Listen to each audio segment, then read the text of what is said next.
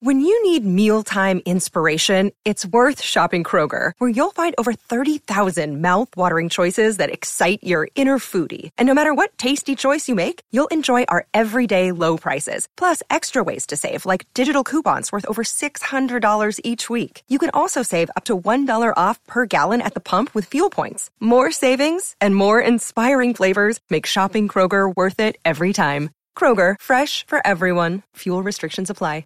Judy was boring. Hello. Then Judy discovered ChumbaCasino.com. It's my little escape. Now Judy's the life of the party. Oh, baby, mama's bringing home the bacon. Whoa, take it easy, Judy. The Chumba life is for everybody. So go to ChumbaCasino.com and play over 100 casino-style games. Join today and play for free for your chance to redeem some serious prizes. ChumbaCasino.com. No purchase necessary. Void where prohibited by law. 18 plus terms and conditions apply. See website for details. Hi, this is Dahlia Lithwick, host of Slate's legal podcast, Amicus. If you're listening to this show, you might be interested in Amicus's live show that we're hosting in Washington, D.C. on Tuesday, May the 14th. My colleague, Mark Joseph Stern, and I will be talking to some amazing guests, including Sherrilyn Ifill and a sitting state Supreme Court justice, all about how originalism, a relatively recently invented way of interpreting the Constitution, has taken over the Supreme Court and radically reshaped the law. It's been doctrinal rocket fuel for the conservative legal movement and facilitated the rolling back of abortion rights, the expansion of gun rights, and the obliteration of the separation of church and state. And as another wildly consequential Supreme Court term careers to its end, the court's originalists are on a tear. But there's something you can do about it, and we hope you'll join us in D.C. on May 14th to explore the possible pathways out of the current situation. Go to slate.com/Amicus Live for tickets. Hi, this is Josh Levine, the host of Slate's sports podcast Hang Up and Listen. Throughout the World Cup, we're going to bring you a podcast from our friends at the soccer magazine Howler. They'll have analysis from the games, news from outside the stadiums in Brazil, and reports from a writer embedded with the U.S. national team. I hope you enjoy this special podcast extra, and I'll now pass the mic to George Qureshi, the founder and editor of Howler. Take it away, George.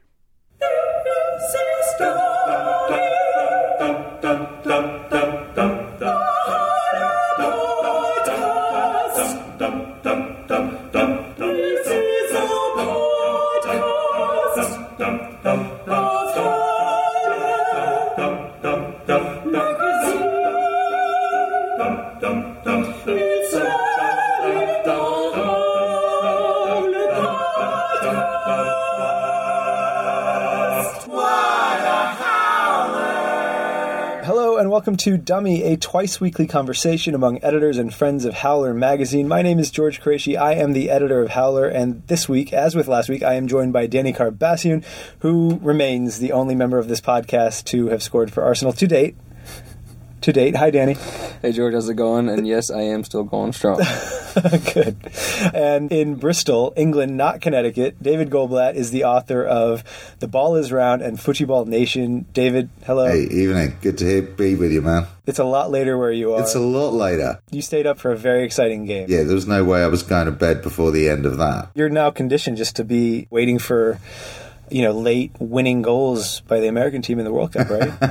It was great. I love a last-minute goal. Better than the Swiss one as well.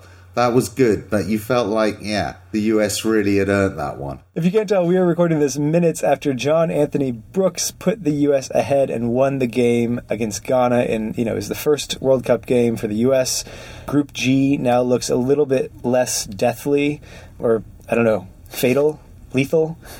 Germany wiped out Portugal today, and in fact wiped out some of the players, so we won't have to deal with Pepe or, who is it, Fabio Contral? Contral. That's good for Portugal too. They won't have to deal with Pepe either. I think you're right. I tweeted after that the Portuguese are going to have to rethink their strategy of violence and stupidity now that Pepe's gone. But yeah, so we're talking about Obviously, the U.S. today, we will be hearing from Alexander Abnos, who is a Howler editor, but separate from that, he is also, this summer, he has been hired by U.S. Soccer to go and report on the U.S. team from Brazil. I almost said South Africa. I'm just in that headspace now, the comeback win. We'll also be speaking with Dr. Sandra Rossi, who is on the medical staff at River Plate, and she is helping to, I think I'm saying this right, she's helping to develop the players' mental capacities. She had a much more scientific word for that. I believe it was neuroplasticity. And my knee surgeon, I called him because I was curious about Luis Suarez and whether he should be even pretending to warm up on the sideline. And I spoke to him about Luis Suarez's knee. We'll have an update on that. So first, I think we need to jump right into the U.S. game because that's freshest. That just happened. It was exhilarating for like the first minute and the last minute. Otherwise, it was just really, really nerve-wracking, right? What did you think, Danny? Yeah, I mean, as you said, right off the bat, we got that goal, and I think that gave us a little bit of breathing room right off the bat, as I said. But as we were talking about after the game, I said I've just come through like a bit of a stress headache, I feel, just because for about 85 minutes we were just kind of defending and getting forward when we could. When we did have the ball, we didn't do enough with the ball, and we kept giving it back to them.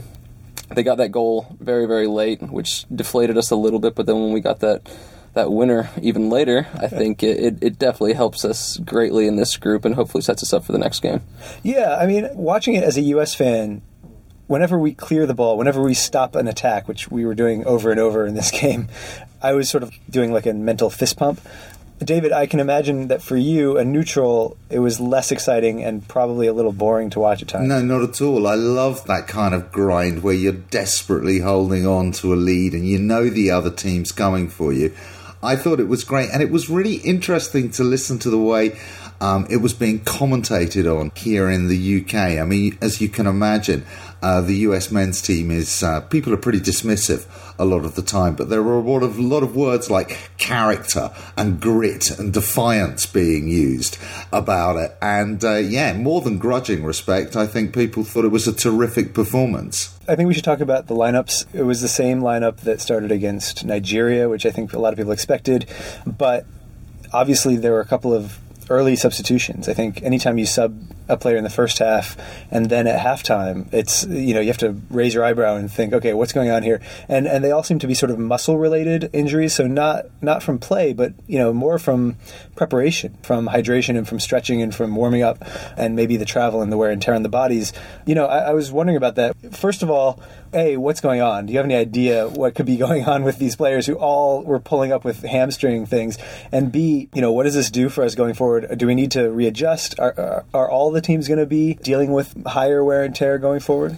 It was. I mean, Josie Altidore goes down with a hamstring strain, I think is what they said. And even Taylor Twellman was saying, I have no idea what's going on. These guys drink so much water preparing for this. They've been training for the past month and a half just for this month, and all of a sudden it's like these guys are just coming into it and they haven't done anything, going into this, and that's obviously not the case. You bring on Aaron Johansson to replace Josie, and then you have to bring on a young John Anthony Brooks, who ends up being the hero for Beasler at halftime. And, I feel like John Anthony Brooks, he goes into this situation thinking, wow, okay, first of all, I'm making, my actual kind of U.S. men's national team competitive proper debut here.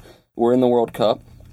And now he scores the winner, and you could see it was amazing. His reaction when they scored the goal was just incredible. And I said it in the studio earlier. I said, it was nice to see him just really just taken aback by the moment. Like, this just happened. There's no arrogance in it. It was just like, wow, I can't believe this is the culmination of everything I've ever done, I think. Totally. Well, there are two things I wanted to ask you about there. One is, you mentioned the fact that we were not able to really keep the ball in the second half. And I think that Josie coming off had a lot to do with that. He plays a very different game than Aaron Johansson. He's more comfortable with his back to the goal, and he can sort of provide a breather for his teammates. He can receive the ball and then lay it off, more so than Johansson. I think at one point Twellman said Johansson needs to vary his runs a little more. If he's running behind the defense every time, that's a lower percentage pass from a teammate, and so it doesn't give them a chance to sort of work the ball up the field. A, is that right? B, is this going to change the way that we approach playing a team like Portugal or Germany, because we're not going to be able to hold the ball in their half quite as much as we would have tried to, even if that seems like an ill-advised strategy in the first place? One thing it was funny because we did keep playing balls kind of into channels and over the top, and Aaron wasn't particularly kind of showing defeat and holding the ball up for us, which is kind of silly, because when you're playing a team like Ghana where the back line can outrun you every single time, I probably as a striker wouldn't have continued to look to get the ball in behind. Of course, you have to switch it up. Sometimes if it's on, you do go in behind. But for the U.S., when I look at the U.S., we do get by in these big competitions often by out-muscling teams, as you said, those words, character, grit, all this sort of stuff. And Ghana's a team that, by the end, they still looked very fresh. Like, the guys were still running 100 miles per hour at us. They're not a team that you can out-muscle and outrun, because they're a team of athletes, who can also play good football. So it was a bit interesting, and I think when we do play these, the next two games, Portugal, Germany, we will have to tactically, it'll have to be quite different, because they will probably have more quality in the final third as well. The number of balls that came into our box that we had to defend, eventually they'll wear us down. And it was actually a bit ironic, because they dumped in about 20 crosses, and then they ended up getting a goal through an incredible combination down the left, and then it was a nice kind of worked goal that way. But we'll definitely have to learn how to keep the ball. Not learn how to keep the ball, because our players can keep the ball, but we'll definitely have to do a better job of keeping the ball against these teams that can punish us on the break. Okay, and the second question was about the defense. I was surprised to see Brooks brought on instead of Omar Gonzalez. I would imagine a lot of people were. He seemed to be the starter, and then Cameron sort of supplanted him, and now he seems to be even lower on the pecking order. I don't really have a question for you. I'm just sort of shocked by that. A lot of people see Omar play weekly here in MLS, and a lot of people probably, American fans don't particularly see the Bundesliga every week and see John Anthony Brooks play every week. Jurgen Klinsmann knows the game, and he knows the decisions that he's made. He's obviously backed them, and these are big decisions. They're not just little decisions that he's made. Leaving Clarence Goodson at home and taking a guy like John Anthony Brooks, it's a huge decision. And American fans, if you're not watching the Bundesliga every single week, it's very hard to base your entire opinion off a player based off one game. Granted, he didn't have a very good game in Ukraine, or against Ukraine in Cyprus, but he still got the job done. It was very shaky at first, the first time it came in, and everybody said, well, he must be left-footed because the ball bounced, and he tried to clear the ball with the wrong foot and everything. But I think once he settled, completed a couple passes, and got kind of comfortable in his surroundings, he really started to come into himself. He was also playing with, I think, Gooch in that game. Oguchi Onyewu. Exactly, against Ukraine, and that communication among the center backs is key.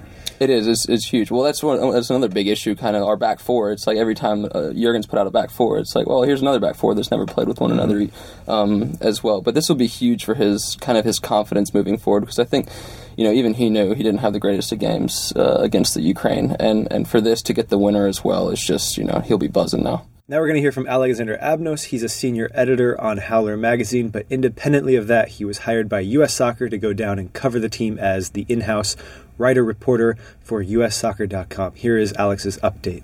Hey, how's it going? This is Alex Abnos, giving you a little update from the U.S. men's national team. I just came back to my hotel a couple hours ago from the U.S.'s World Cup opening 2-1 win over Ghana at the Arena das Dunas in Natal. It was really just from the first minute to the last minute an absolutely thrilling game. And I came away from the game with, a couple pretty distinct impressions, one of which is that, this team in a lot of ways, and especially in that win, resemble figures from U.S. soccer past. I could go on and on about it, but I'll just pick out one way in particular. I think Clint Dempsey is sort of becoming Brian McBride 2.0, and I think the broken nose he suffered in the game really just adds to that kind of mystique. I mean, here's a guy that will go all out every single game and will put his head into places where it shouldn't necessarily be. And now he officially has a battle scar to prove it. That nose injury is something I could very easily see McBride sustaining in a similar type of game. The other thing I really noticed is that the U.S. support at this game was just unbelievable. I haven't seen or heard of a World Cup game with quite so much pro-U.S. support since they played in Kaiserslautern in 2006. Kaiserslautern, of course, very close, actually the home of a U.S. Military base. So that is the explanation for that. I think in Natal, it's just we had a lot of Americans that wanted to come visit Brazil, and a lot of Americans were definitely there and made their voices heard. That place was a madhouse of U.S. fans. Ghana fans too, but it was clearly swayed toward the U.S. side. The other thing that I came away with isn't so positive. The Jozy Altidore injury is going to be just really huge for this team. This team relies a lot on Jozy Altidore. You talk to Michael Bradley, you talk to anybody else on the team, And, they will tell you all day about how good of a player Jozy is and how important he is, especially for the way the U.S. plays. So the way the team adapts to that injury will be really interesting to watch in the coming days and in the coming games. And then lastly, of course, got to put him last just because he scored so late, John Brooks. What can you say about this kid, 21-year-old, thrown into his first World Cup game? All he does is he just goes and scores the game winner. He came out to the press afterwards and was talking about how he had a dream a couple days before the game, that he scored the game winner against Ghana in the 80th minute. Now, he was 6 minutes off by that, but I don't think he'll really mind. It was a great goal, great game. I'm happy to be here covering it and really interested to see how the U.S. can build on this one and take it into the Amazon to take on Portugal in the coming days. This is Alex Abnos signing off.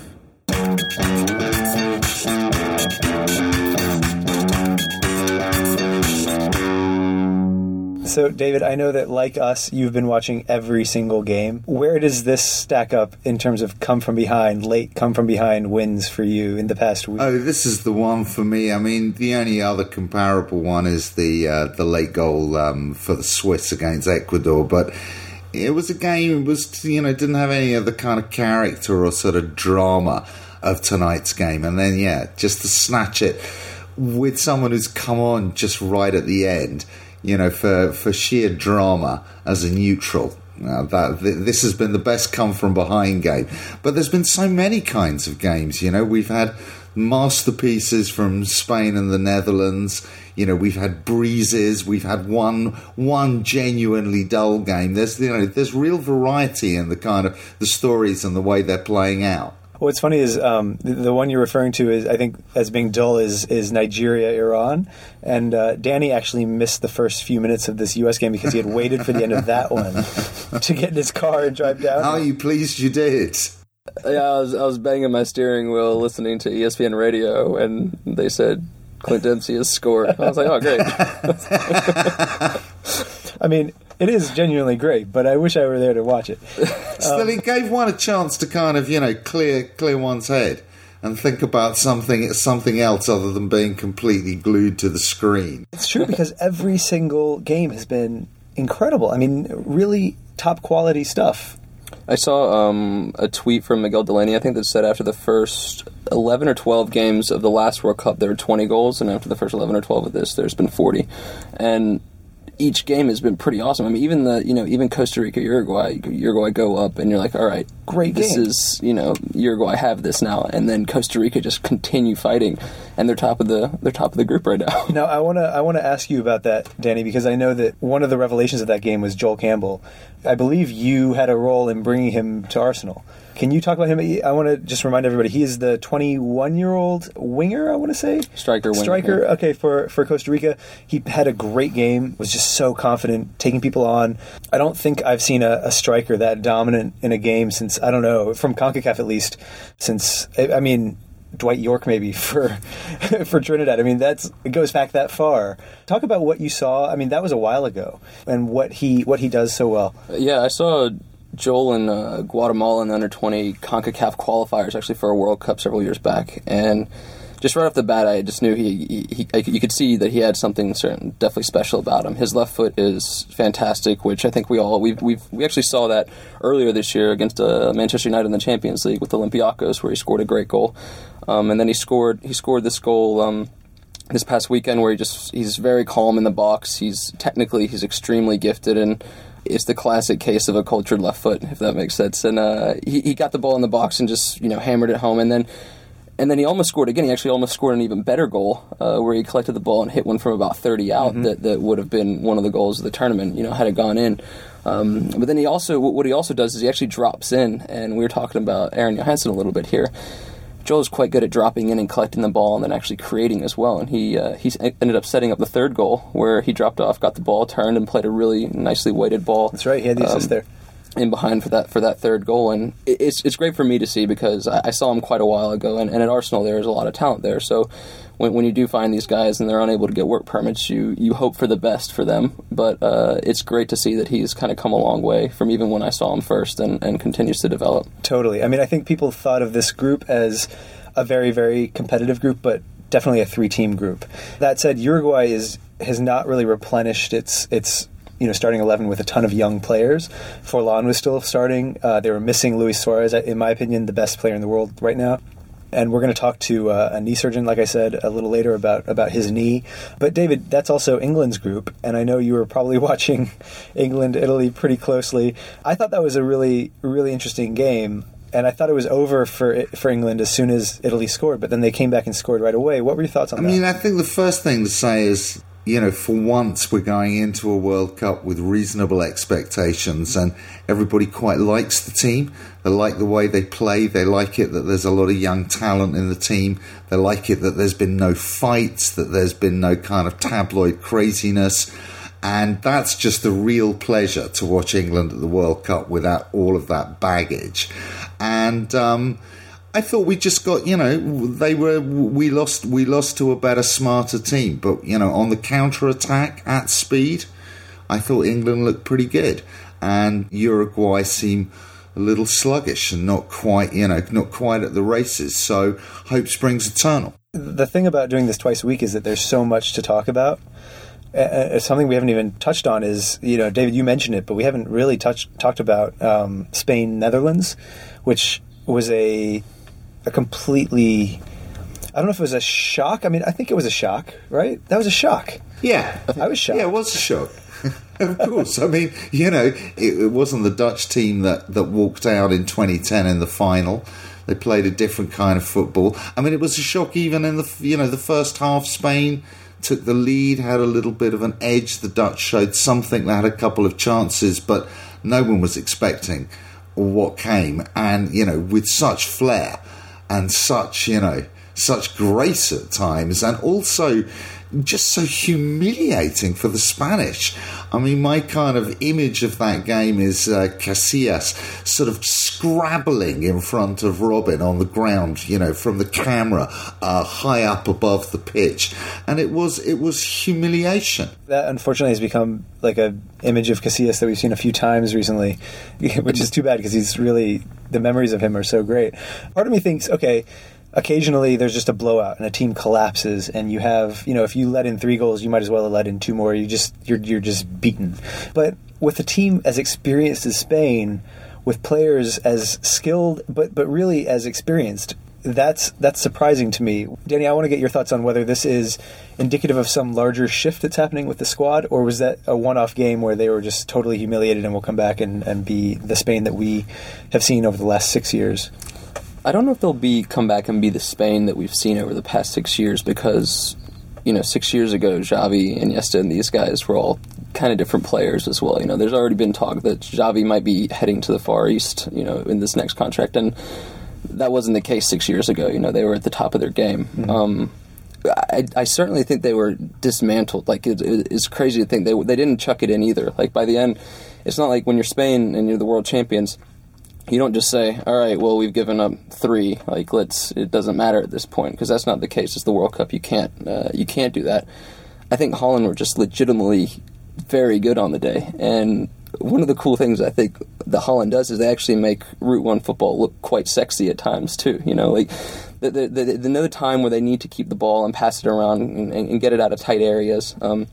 But then they've shown in World Cups past as well, in 98, when Bergkamp brought down that ball and did his magic against Argentina. Like, they know when they can hit that 60-yard long ball, and they did it twice against Spain. This time, Daley Blind hit 2 lovely balls in, and what happens with the Netherlands is that their strikers are actually technically gifted enough to actually do things with it and score goals. Right. Van Persie's header was just out of this world. I mean, to lob a keeper is incredible. To lob a keeper on the run with your head is just on a different planet. From that angle. From that angle as well, yeah. I mean, and then to fall to the ground so gracefully. That was incredible. And then Arjen Robben as well, the same thing. When he brought down that ball and then actually cut away from goal and then cut back inside, and then every time he shoots, it's a 90-mile-per-hour rocket into the top corner. It was obviously not for the Spanish fans, but it was a joy to watch as a neutral. David, you're right, but also the physical display that I remember most from that game, even beyond Van Persie's swan dive,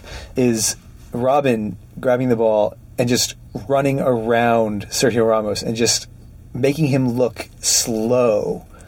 That was incredible. Yeah, no, extraordinary burst of acceleration over a kind of incredibly short distance. I mean, the cliche in English football is to refer to the hitting the turbo button. And I'm struggling actually for a better way of putting it, because it is just, just in 2 or 3 seconds, something so explosive that it takes you round. It was special stuff. 4 years ago, Thomas Müller was the young player of the tournament. This year, he came back and scored a hat-trick in the first game against Portugal. We talked a little bit about how Portugal is weakened for the next game, although it's questionable whether they're actually weakened with those players out. A part of me thinks, okay, Portugal is very beatable. The other part of me thinks, they just got embarrassed, and we didn't look all that resilient. I mean, I guess that's ironic, but for a long time we looked very tired, our players, and pretty brittle. What do you expect to see? I mean, making predictions in this World Cup is a loser's game, but what do you expect to see in the next round? I mean, this game I think took a lot out of the United States. When you look at the end of the game, and as I said, you saw the Ghanaian players still running 100 miles per hour, buzzing around everywhere, and they looked at us. I felt like every time the camera zoomed in on any of our players, they were clutching some body part, like holding it, and you're like, oh, is this another injury? Like, what is happening to us right now? Portugal will not want to get humiliated again, and they will not. And when you have a player like Ronaldo on your team who's capable of doing whatever he wants to do on any given day, then we can't take them lightly whatsoever. I mean, even Messi showed in the second half against Bosnia that with a slight little tactical change, it's a completely different game, and the goal that he scored, we see those goals he scores all the time at Barcelona, where he just collects the ball, runs in deep, collects the ball, combines with one of his teammates, runs across the face of the goal. Yep. Uses 3 defenders as shields, essentially, and then curls his effort in. And I think Ronaldo has that ability to do just that on any given day. So it's hard to make a prediction against a team like Portugal, because when Ronaldo is on his game, anything can happen. Is Ghana done? I think those 3 points, I think the U.S. and Ghana were looking at this as the game that they had to win if they had a chance to go through. I mean, I wouldn't say Ghana are done. I think it'll definitely be hard to come back. I mean, when you have Portugal and Germany left to play, it's definitely not going to be easy. But weirder things have happened already in this World Cup, I think, too. So, and as I said, like they looked like they were still up for it by the end of the game too. They were still going, and if it comes down to the last game of the group where they need a result, I think they definitely have the physical capability to get through it. Yeah, David, are you? I have this niggling feeling that you are not an England fan. No, I'm an England fan. Man, I drove 1,500 kilometres from Cape Town to Bloemfontein in a very dodgy combi van to see them slaughtered 4-1 by Germany in the round of 16. So, yeah, I'm an England. I am very much an England fan, but I've done too much disappointment and too much over-expectation, and I'm simply not going to do it again. I think England can beat Uruguay. I don't really believe in Uruguay, and I don't really believe that Suarez is going to be the threat that he usually is. I can't see how you can come back after, quite a long time out, no match play, and really turn it on. So I'm quietly optimistic, but I'm ready to be very wrong. Okay, and now to talk about Luis Suarez's knee. I called my own knee surgeon. I had knee surgery back in February. I called Dr. Seth Gasser, and we will hear from him now.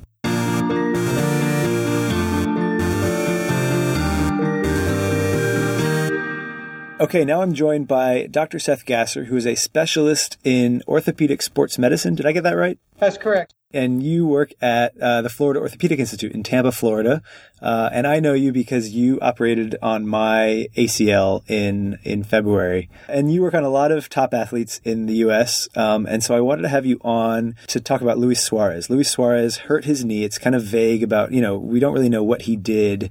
I sent you some reports in the media that sort of, and I asked you sort of to piece it together, see if we could figure out what he did to his knee and if he should be anywhere near a soccer field just 24 days after having surgery. So based on what they said in the newspapers, Dr. Gasser, what do you think might have happened to Luis Suarez's knee? So my take on the limited information that's been put out in the media on Suarez is that he had a lateral meniscus tear in his knee. The meniscus are those horseshoe-shaped cushions of cartilage that sit between the end of your femur or thigh bone and the top of your tibia or your shin bone. And their main function is to act as a shock absorber to help dissipate load across your knee joint. The surgery that usually involves, how severe is that, and what is the recovery time usually? And the meniscus itself has very little blood supply to sustain any type of healing response, which means that only those tears that are in the very edge of the meniscus have enough blood supply to heal with a repair. That's probably not the case for him. Most tears are not repairable. The term is that they had the torn section just simply excised and removed. So this is a relatively minor procedure to do what's called a meniscectomy. It's done through 2 small incisions in the front of the knee that you basically can close with 1 stitch and put a couple Band-Aids over the knee when you're finished. The recovery time for that can be anywhere from 3 weeks to 3 months, depending on how the patient's doing afterwards. So it's quite possible that he could play in the next game if he continues to do well. And when you say recovery time, that's back to being on the field and performing at the highest level. That's correct. Here in Tampa, we used to have a professional soccer team, which was the Mutiny. There have been occasions for those players where we did simple arthroscopic meniscectomies, had guys go back to play within 2 weeks. That's more the exception than the rule, and I would say the rule is probably more like 2 months. But he's already getting close to a month out, so it wouldn't be unusual to see him on the field. Okay, great. Well, Dr. Gasser, thanks so much for joining us. I really appreciate your time. Oh, you're welcome, George.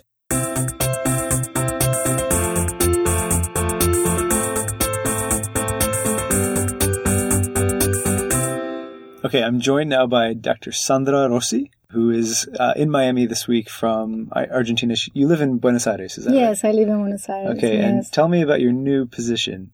I'm now part of the coaching team of River Plate in Buenos Aires, Argentina, and maybe it's something new to join a woman into the team. So, well, right. This is new for me too. Yeah, and River Plate is one of the big yes. teams in Argentine soccer. It's one of the biggest one with Boca. That is the other strong team. Yes, it's one of the biggest one. Tell me a little bit about your role as a coach. Okay. Are you a coach or No. I'm doctor. A doctor. I'm doctor in sport medicine, but I work especially in neuroscience applied to sport. It means that we work with neuroplasticity of the brain. It means that the brain can readapt itself depending on the stimulation that it receives. So you can train skills like visual reaction time, that very peripheral vision, concentration, attention, all these kinds of functions that is not so usually that soccer players or elite players, for example, rugby or whatever, trains in the daily training. So neuroscience train the brain of the athletes. So back in the 1960s, there was a famous Ukrainian coach named Valery Lobanovsky. Mm-hmm. And one of the things he did was he would have his players do a test on a computer where they would test sort of their visual reaction, their reflexes. Is that what you're talking about? Yes, it's something like that. Yes, it's something like that.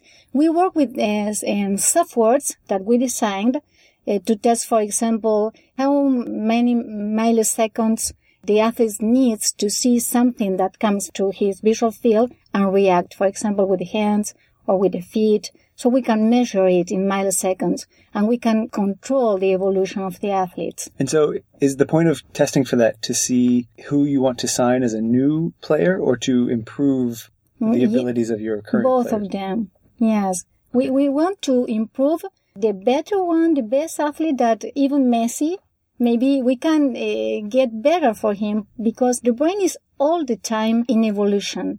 So maybe you can train in your brain. You can get better results and you get faster responses. You can get more time in concentration. You can have more visual attention through the training your brain. Take me through some like a test example. So you would take a player into a lab, I assume? Yes. And what would you do with him? Maybe the player can be sit down, relaxed, or standing in front of a monitor where stimulus is shown to him every time in less time, so he have to react sooner and sooner, faster and faster.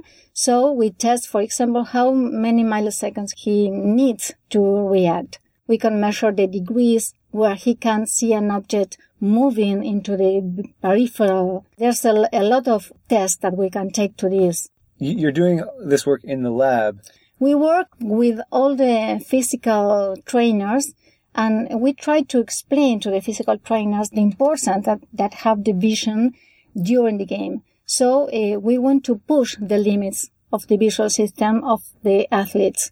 So they incorporate some of the neuroscience concepts to make an environment more rich in terms of stimulus and doing something by the sides, doing something that he has to react quickly and make decisions. Mm-hmm. And we work really together. It's a teamwork. So you're describing a lot of visual stimulation, but an athlete, a soccer player, relies on his ears. Yes, of course. Yes. We stimulate the ears too. Really? Yes. For example, sometimes the ears are the eyes in my back.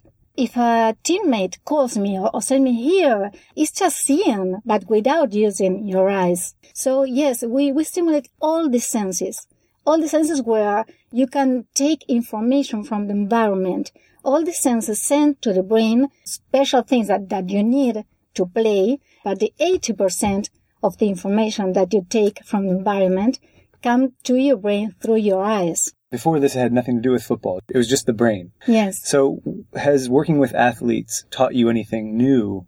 Have you learned anything about the brain through working with athletes? Yes, of course. When I work with them, with athletes, it's really like work with superhumans. They are completely different.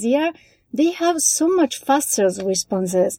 And maybe they have some visual attention. They're so accurate in the things that they're looking for, they're looking at. They are different for regular people. Can a regular person train their brain to become... Yes, of course. Of course. Regular people can train, and you can notice it easily. Because regular people maybe, for example, you have a visual reaction time of 400 milliseconds. And an athlete has a visual reaction time of 150. Wow, okay. Yes, it's a big difference. So what would I do to train my brain to think more like an athlete's brain? Well, you can train, for example, video games. Video games? Yes, can help you. Oh, good. Yes, it's a good news or not. I've been training for a long time. Yes, but it depends that how many times you spend in front of the monitor. Because if you are 3 hours, it doesn't work. You have to spend less time. Were you a River fan before you started working? Yes. I was a little girl. So you consciously chose River. You did not want to help Boca. Well, it's a difficult question. But I don't know. I prefer River Plate. Okay. I prefer River Plate. I want to ask another thing because I think a lot of athletes are skeptical of the involvement of women. Maybe also the involvement of, doctors, especially doctors who are working on their brains instead of their bodies. Yes. Have you encountered skepticism, and how have you dealt with that? What has the reception been like? Look, it's the first time that I work with a team in soccer players, in soccer especially. Mm-hmm. Because I have been training, for example, rugby teams, volleyball teams, team of males, all of them. But it's my first time with soccer players till now. The reception is really, really good. I think that we can work together in perfect harmony. I truly believe that the gender doesn't matter. So the players are happy to... Yes. Well, I will tell you in a few months. We're going to check in with you. Yes, of course. Okay, I want to see some studies. Yes, of course. And you are Dr. Sandra Rossi. Thank you so much for coming and talking to me on Dummy. It's a pleasure for me.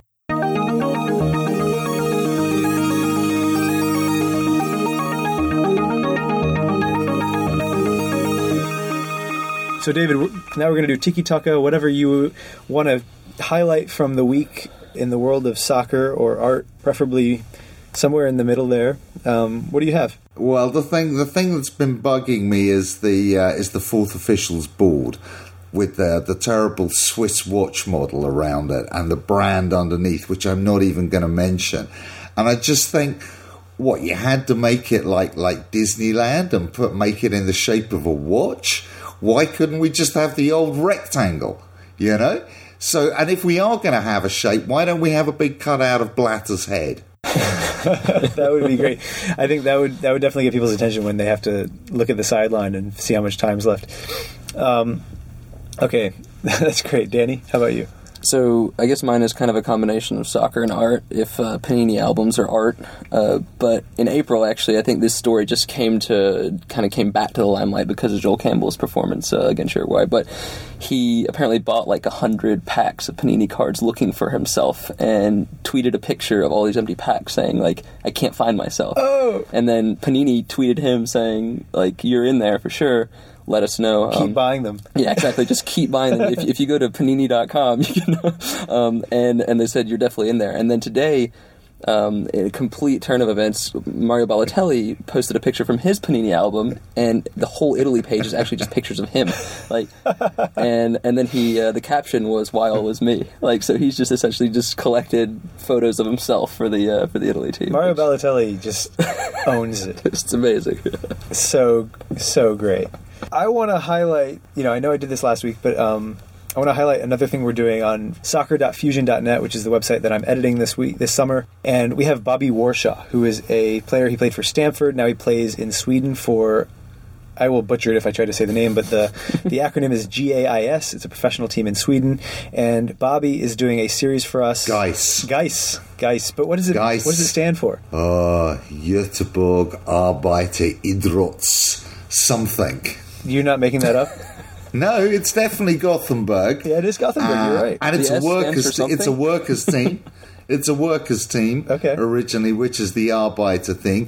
Idrotts, I think that's sporting, but I could be mixing it up with Danish. The S, I don't know. Okay, you just did a Germany on us. You just totally embarrassed us. Okay, well, so Bobby is taking a key moment from big games, and he's writing about those. So it's not a tactical review of the game. It's looking at a moment in the game that turned the game or was very important from a player's perspective. So he wrote about the England-Italy game and sort of what you do as a player when you're defending a set piece. The type of concentration that goes into it, what the people's responsibilities are, the fact that there's, one or two guys who are supposed to take a leading role and sort of get everyone focused and tell them their responsibilities. And he writes that, there are just a few small signs that maybe England was letting its guard down a little bit. He highlights the fact that Daniel Sturridge was sort of walking back, not looking up. And so when Pirlo made his run, it was a great dummy.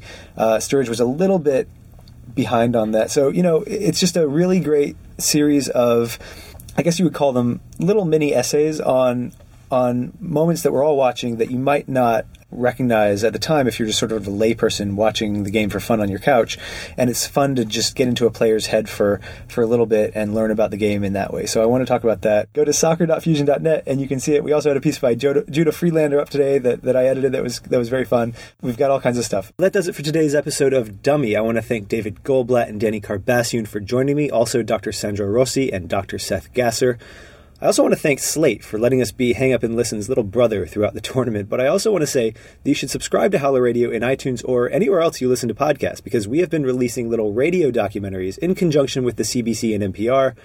They've been putting them out on the radio. We're putting them out on our podcast feed and on our website, and we're doing extended cuts that gives you a little more than what we can fit in the short times allotted to us on air. Just today, we released an episode on the great Brazilian Garrincha, and you can hear that at howlermagazine.com/radio, or anywhere else, just search Howler Radio, not Dummy. It's listed under Howler Radio. There's Garrincha, it's a goal!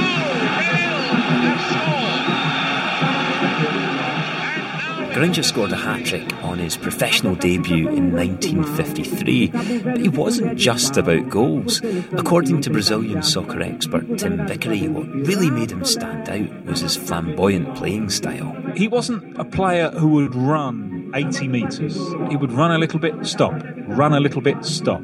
That very, very often they doubled up or even tripled up the marking on him. I mean, it's a little bit like watching a Bruce Lee film, where he's able to fight off one, and then dribble around the next, and then dribble around the next. Garrincha taking that one neatly. This is the man England are really going to have to watch. An extraordinary player. I want to thank Brian Kim for all the music, Lindsay Elliott and Ghostlight, who sang our theme tune. Matthew Nelson is the producer of Howler Radio, and he gets help from Ryan Catanese, who edited today's Dummy, as well as Kira Deppenbrock and Milena Barajas. We'll be back on Friday with a lot more World Cup to talk about. Until then, my name is George Qureshi. Thank you for listening. Howler Magazine.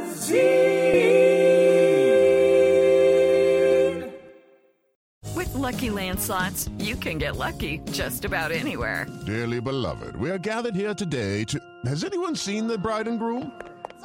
Sorry, we're here. We were getting lucky in the limo and we lost track of time. No, Lucky Land Casino, with cash prizes that add up quicker than a guest registry. In that case, I pronounce you lucky. Play for free at LuckyLandSlots.com. Daily bonuses are waiting. No purchase necessary. Void where prohibited by law. 18+. Terms and conditions apply. See website for details.